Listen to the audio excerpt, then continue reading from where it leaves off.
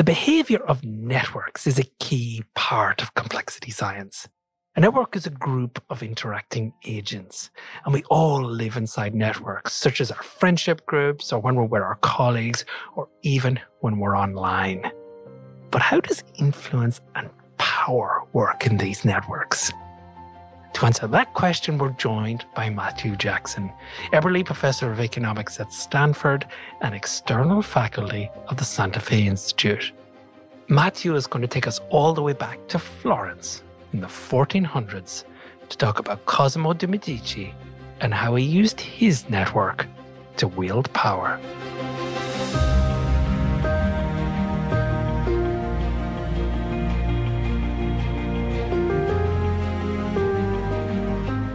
This is Simplifying Complexity, a podcast where we explore the underlying principles of complex systems. Systems that seem to defy our rational view of the world, like economies, ecologies, or even you or me. I'm forensic engineer Sean Brady, and I'll be your host. One of the key concepts when we come to complexity is the concept of networks and how networks work. And on the show today, we have Matthew Jackson. Welcome to the show. Thank you, Sean. It's great to be here. So we're going to start in an unusual place when we talk about networks. We're going to go back to 1434. We're going to go to Florence, and you're going to tell us about the Medicis. Yeah, so we're going to talk about Cosimo de' Medici in particular, and you might think of him as sort of a 500-year-ago version of Vito Corleone in The Godfather. So this was an early incarnation of that. And you have to understand the context that in Florence at that point in time, the ruling was really by a consensus of a whole group of families. So there were a group of different families who were the bankers and the merchants, main merchants and owners of things, and also had the political power through a council that ruled the city. And at that time, there was a power struggle. And there were families like Albizzi, the Strozzi, who were actually wealthier, more connected politically than the Medici. But yet somehow during that time period, the Medici were the ones that emerged that we know of today. We don't talk about the Albizzis, we talk about the Medici. They came to power, and a lot of that had to do with their connections. It got quite rough, didn't it? They got exiled and then they came back. Yeah, so there was a long history. So they had been supporting a lower class uprising against the guilds, and a lot of the other families didn't really like them. Also, Cosimo de' Medici was rising in power as a banker. People started to fear him. They wanted to get him out of town. And so the Albizzi, the Strozzi, and the Guadagni, another family, got together and basically convinced the council to exile Cosimo and force the family out of Florence. And that's the point at which Cosimo reacted and was able to leverage his network. And he came right back, didn't he, in a very, very short space of time? Yeah. So by the next year, he had come back and he had managed to bring together and unite a series of the key families besides the ones he was going against.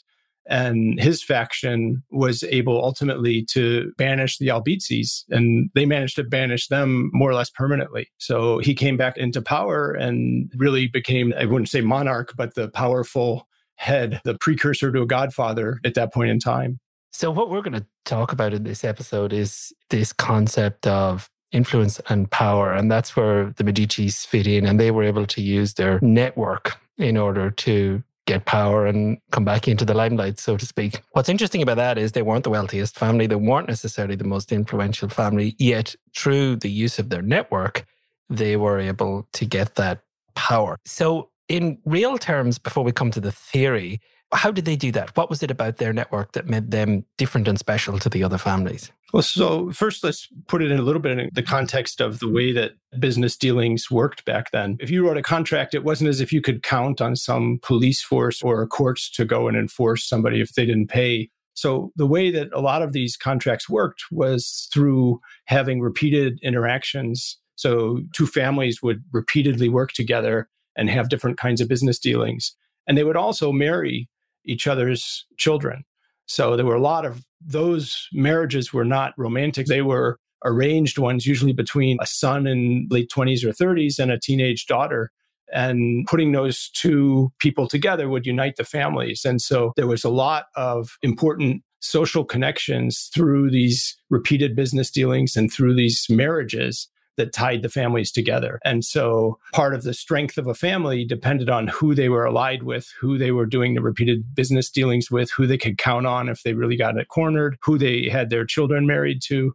And the Medici were in an amazing position in terms of that network. And that's ultimately what allowed them to come back into power. And presumably for all the other families, it was the loss of the Medicis out of that network compromised the network itself and damaged them as individual families. Yeah. And one of the things that's most interesting about how it worked was that if you look at the network itself and who was connected to which families, it wasn't that other families had fewer relationships.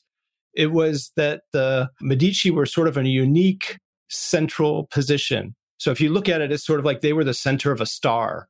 So the families that they were connected with weren't connected to each other. Everybody had to go through the Medici as a middleman, or a Cosimo de' Medici was sort of like a godfather. If you wanted a favor from another person, you didn't go to that person directly. You went through Cosimo. So you would say, Cosimo, I need something. Oh, well, I can arrange it with this other family. And that center of a star gave them a lot of power. And they were able to unite their faction because they were really the center. Whereas the Strozzi and Albizzi and everybody, they were all intermixed with different relationships, infought. They couldn't decide what to do. There was no leader there. And instead, being the center of a star, Cosimo was this natural leader who emerged and united his faction. And they were just ended up being much more powerful because of the network structure. And you have a wonderful example in your book where you talk about this is a little like friends at a dinner party. If you have 6 friends who are all equally friends with each other, that's one thing. But if you have one friend who invites the other 5 and the other 5 don't know each other, that's kind of what we're talking about here. Can you just expand on that? Yeah, exactly. Then the conversation flows through that person because they know things about everybody else that they can really broker the conversation and say, oh, so-and-so, you should be talking to so-and-so because you have this common interest. You both went to the same college, or did you know that you're working in the same? So you become powerful in terms of being able to match people together and to broker things. And so often this kind of influence is referred to as bridging or brokering. You're sort of in a key central position in a network where things have to flow through you if people want to connect, if they want information, they want favors, these kinds of things all flow through this central node. And it's hard to know whether Cosimo really understood this and he was designing it all, or whether it was just luck and he was able to take advantage of it. But however it happened, they really were very fortuitous and quite strong as a result of this. And they call this concept, this brokerage bridging concept, betweenness centrality. But the interesting thing is, this is only one type of influence you can have in a network. And you talk about 4 types, obviously with betweenness centrality being one of them. What are the other 3? So I guess the most basic one is just pure popularity. We all know that from high school. Who is the kid that everybody else knew and paid attention to? So there's just pure popularity. And on Twitter or social media, it might be how many followers you have, how many fans do you have. So it's just immediate reach in terms of the number of people that you can blast out to and can mobilize. The other is the sort of old adage, it's not what you know, but who you know. Maybe I don't have that many people that I know, but it happens to be Bill Gates and Barack Obama, or these are big, powerful people. And even though I don't have many connections, I've got important connections. And that can be quite powerful and influential, especially when it comes to opening doors, getting opportunities. This is called eigenvalue centrality. So what's the last one? What's reach, or known as diffusion centrality? Yeah. So the other one is diffusion centrality. And that refers to, suppose that I want something to go viral. I've got a new product and I go into a town and I want to figure out who is the right person to start with if I want this to spread.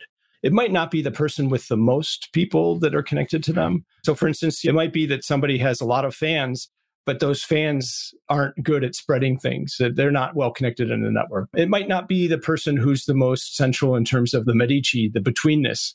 That doesn't necessarily mean that they're good spreaders in terms of reaching not only their friends, but friends of friends and friends of friends of friends.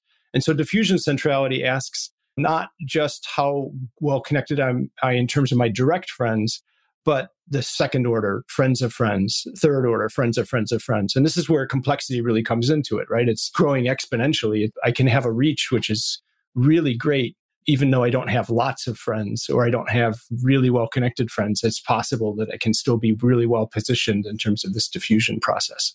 And the key takeaway here is that depending on the structure of the network and depending on what you're trying to achieve in that network, these are 4 different ways you can influence that network. And some will be more successful than others, depending on the network and what you're trying to actually do with that. Yeah, exactly. So, if you're Katy Perry and you're just trying to get information out about your concert, you just want to reach your direct fans. And so it's not something that needs to diffuse widely. If you're trying to get something out about a new program in a developing country where people are poor and things work by word of mouth and you want the whole population to be participating, now you want things to diffuse much more widely. That's a very different type of connectedness. It's not just a spokesperson that reaches their fans. It's, I want this to go through the whole population.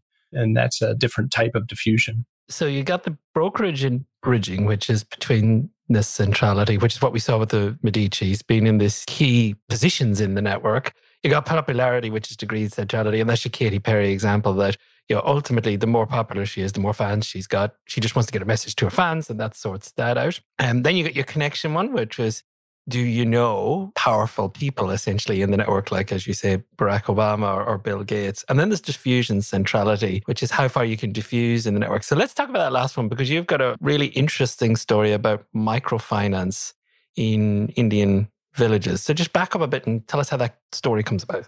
Yeah, so this actually is a long-term project that I've been doing with some economists from MIT and Stanford. So this was Abhijit Banerjee, Esther Duflo, Arun Chandrasekhar. These are development economists, and they go into areas that are developing under very low income areas, need programs, and are trying to figure out how to make things work. And I was very interested in how networks are important in spreading information and testing some of these theories. And so we partnered with a bank in southern India, and this is in rural Karnataka. It's an area around Bangalore where village per capita income is about $1 or $2 a day. So very poor villages. And the types of loans that were being offered were very attractive loans in the sense that these are unsecured loans, meaning you don't have to have a mortgage. You don't have to put up a house or a car or some collateral. These people don't have collateral. So these are just small loans that are given out only to women in these areas. And the idea was, what's the best way of spreading information about this? Because this isn't a place where people have lots of televisions or, are reading newspapers. Part of the population is illiterate. Some people have phones, some people don't have phones. And the few people that have phones get too much spam, SMS, text messages all the time. So you're trying to figure out how to spread information. So we wanted to do that through their social networks. And so the idea was, how do we figure out who are the best people in a village for spreading information? And the bank had wildly different success in different villages. So they would go into a village. One village would, half the population would show up and take out loans. The other village, nobody would show up. And they were trying to figure out, they were scratching their head, what are we doing wrong in these villages where nobody shows up? And what are we doing right in the villages, where everybody shows up? And so that's where we came in. So we went in and could monitor what were the social networks. So we mapped out the full social networks inside these villages, and then we're able to trace out the microfinance.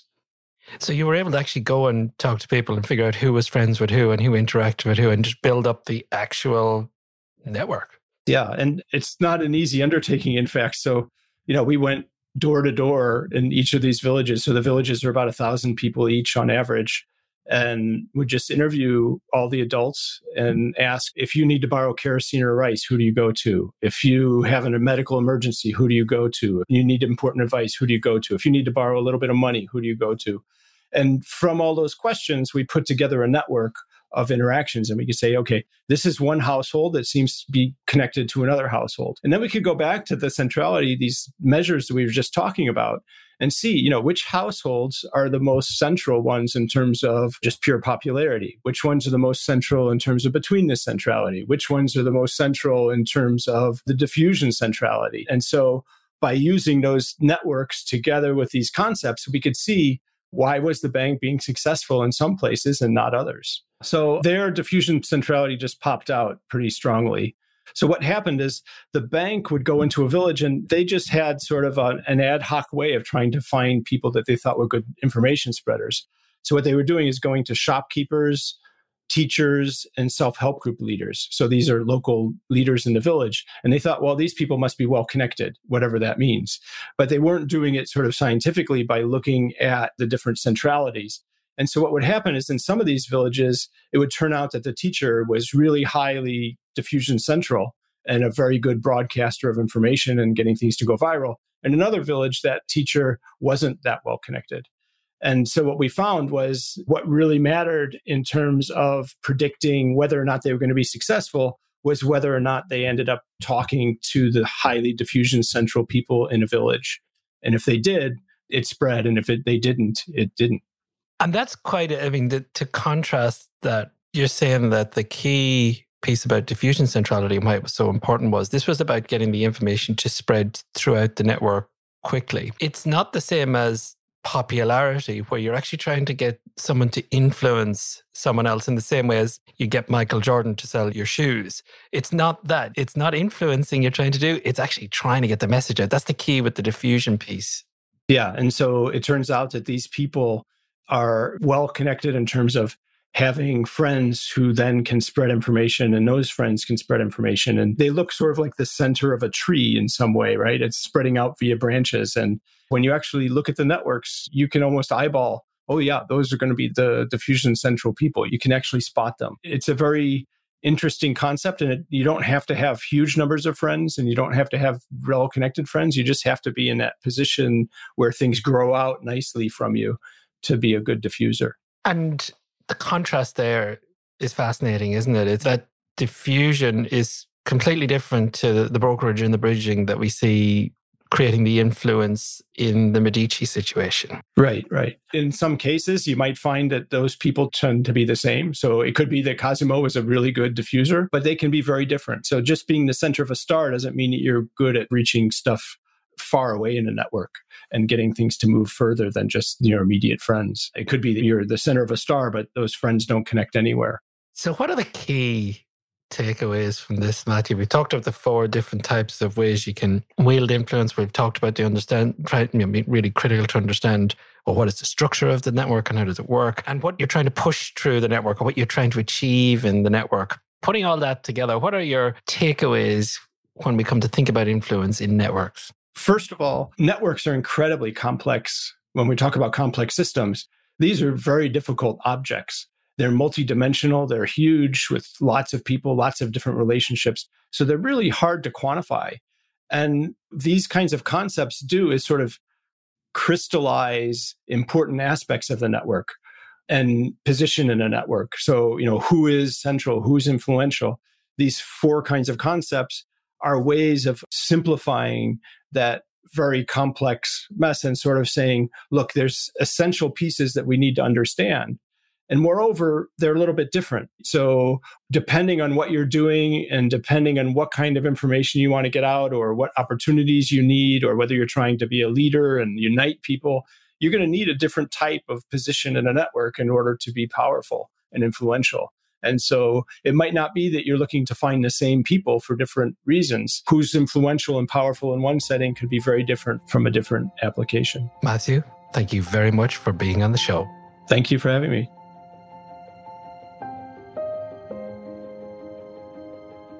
Thanks for listening to Simplifying Complexity, where we look at the key concepts of complexity science with expert minds from across the world. Concepts like emergence, self-organization, adaptation, networks, scaling, tipping points, and much more. This podcast was produced by Brady Haywood and Wavelength Creative. To make sure you don't miss an episode, be sure to subscribe to or follow the show in your podcast app. I'm Sean Brady, and I'll see you in our next episode.